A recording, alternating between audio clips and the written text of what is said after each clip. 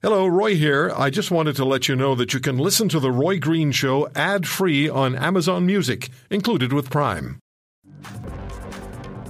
So there's been a bit of a debate on Twitter. Well, I don't know how big of a debate it's been, but it's been a bit of a debate about who has the better broadcast voice. It's hands down, it's Tom Korski. He has the best broadcast voice on the planet. I don't think so. No, it's true. It's true. The personality's not there is the problem. So it's like a cop reading a search warrant. Oh, man. That is funny. I couldn't use that line.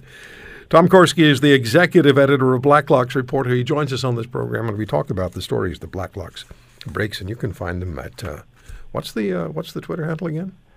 Minding Ottawa. Yeah, that's it, at Minding Ottawa.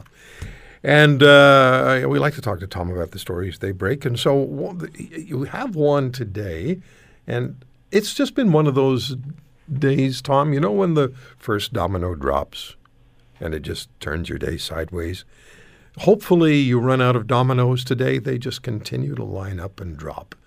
And they're making my life miserable. And the laptop, the computer here is one of those dominoes.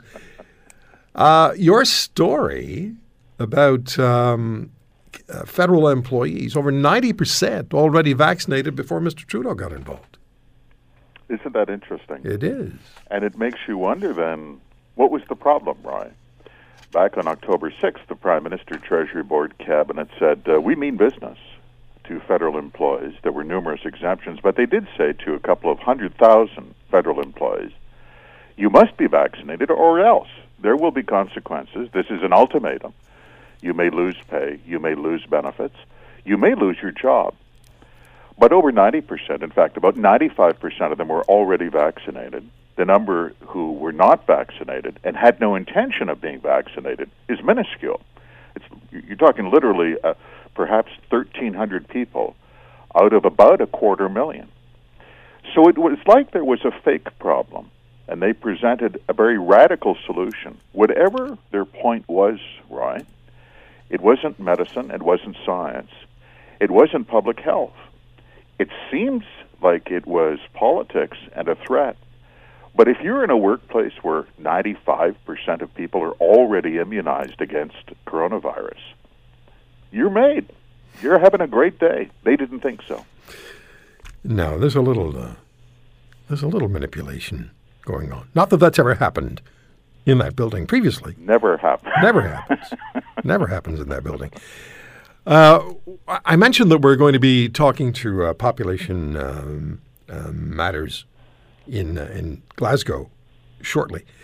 But you've also, at Blacklock's Reporter, you have the numbers and the breakdown of the Canadian delegates and the hangers-on who've gone to Glasgow and are living very well. I imagine there's no veggie hot dogs for that crew. Talk to us about that, please. It was something, Roy. They sent a delegation of, we counted 277 delegates, Canadian delegates that went to Scotland. It included numerous officials, 17 press aides, a videographer, an official photographer, an official speechwriter. Included 4 CBC reporters. We've discussed that in the past. It included numerous officials of the Department of Environment. You'd expect that. Department of Agriculture. Well, they showed up too. Department of Natural Resources. 277 people. They wouldn't say how much. And this did not include people who were not on the official list but seemed to get the VIP treatment. Former Environment Minister Catherine McKenna. The department would not say, how did Ms. McKenna wind up on stage in Scotland? She's not an MP. She's just like you and I. She didn't even qualify for an MP's pension. She's really just a citizen, Roy, but she got the red carpet treatment in Scotland. That's a lot of emissions to fly first class. I thought you were talking about something else. Yeah, all the way to Scotland. For on one hand, the discussion of catastrophic consequences of emissions from things like jet fuel. Right. But on the other hand, very jolly cocktail parties. It's a juxtaposition. In 2015, if I recall correctly, when Ms. McKenna was the Environment Minister, 2 of her staffers ran up food and drink bills to the tune of $13,000. Remember that? drink them. You have to work at it, Tom. You have to be dedicated. Roy, are you saying there's drinking at these events? I have no idea. I just think that if you're going to spend 13 grand in 3 days, you really have to work at it. We saw in Madrid 2 years ago, there was a lesser climate conference. A delegation half the size went, cost taxpayers $250,000. That did not include the alcohol tab. They left that part out. Oh, my goodness.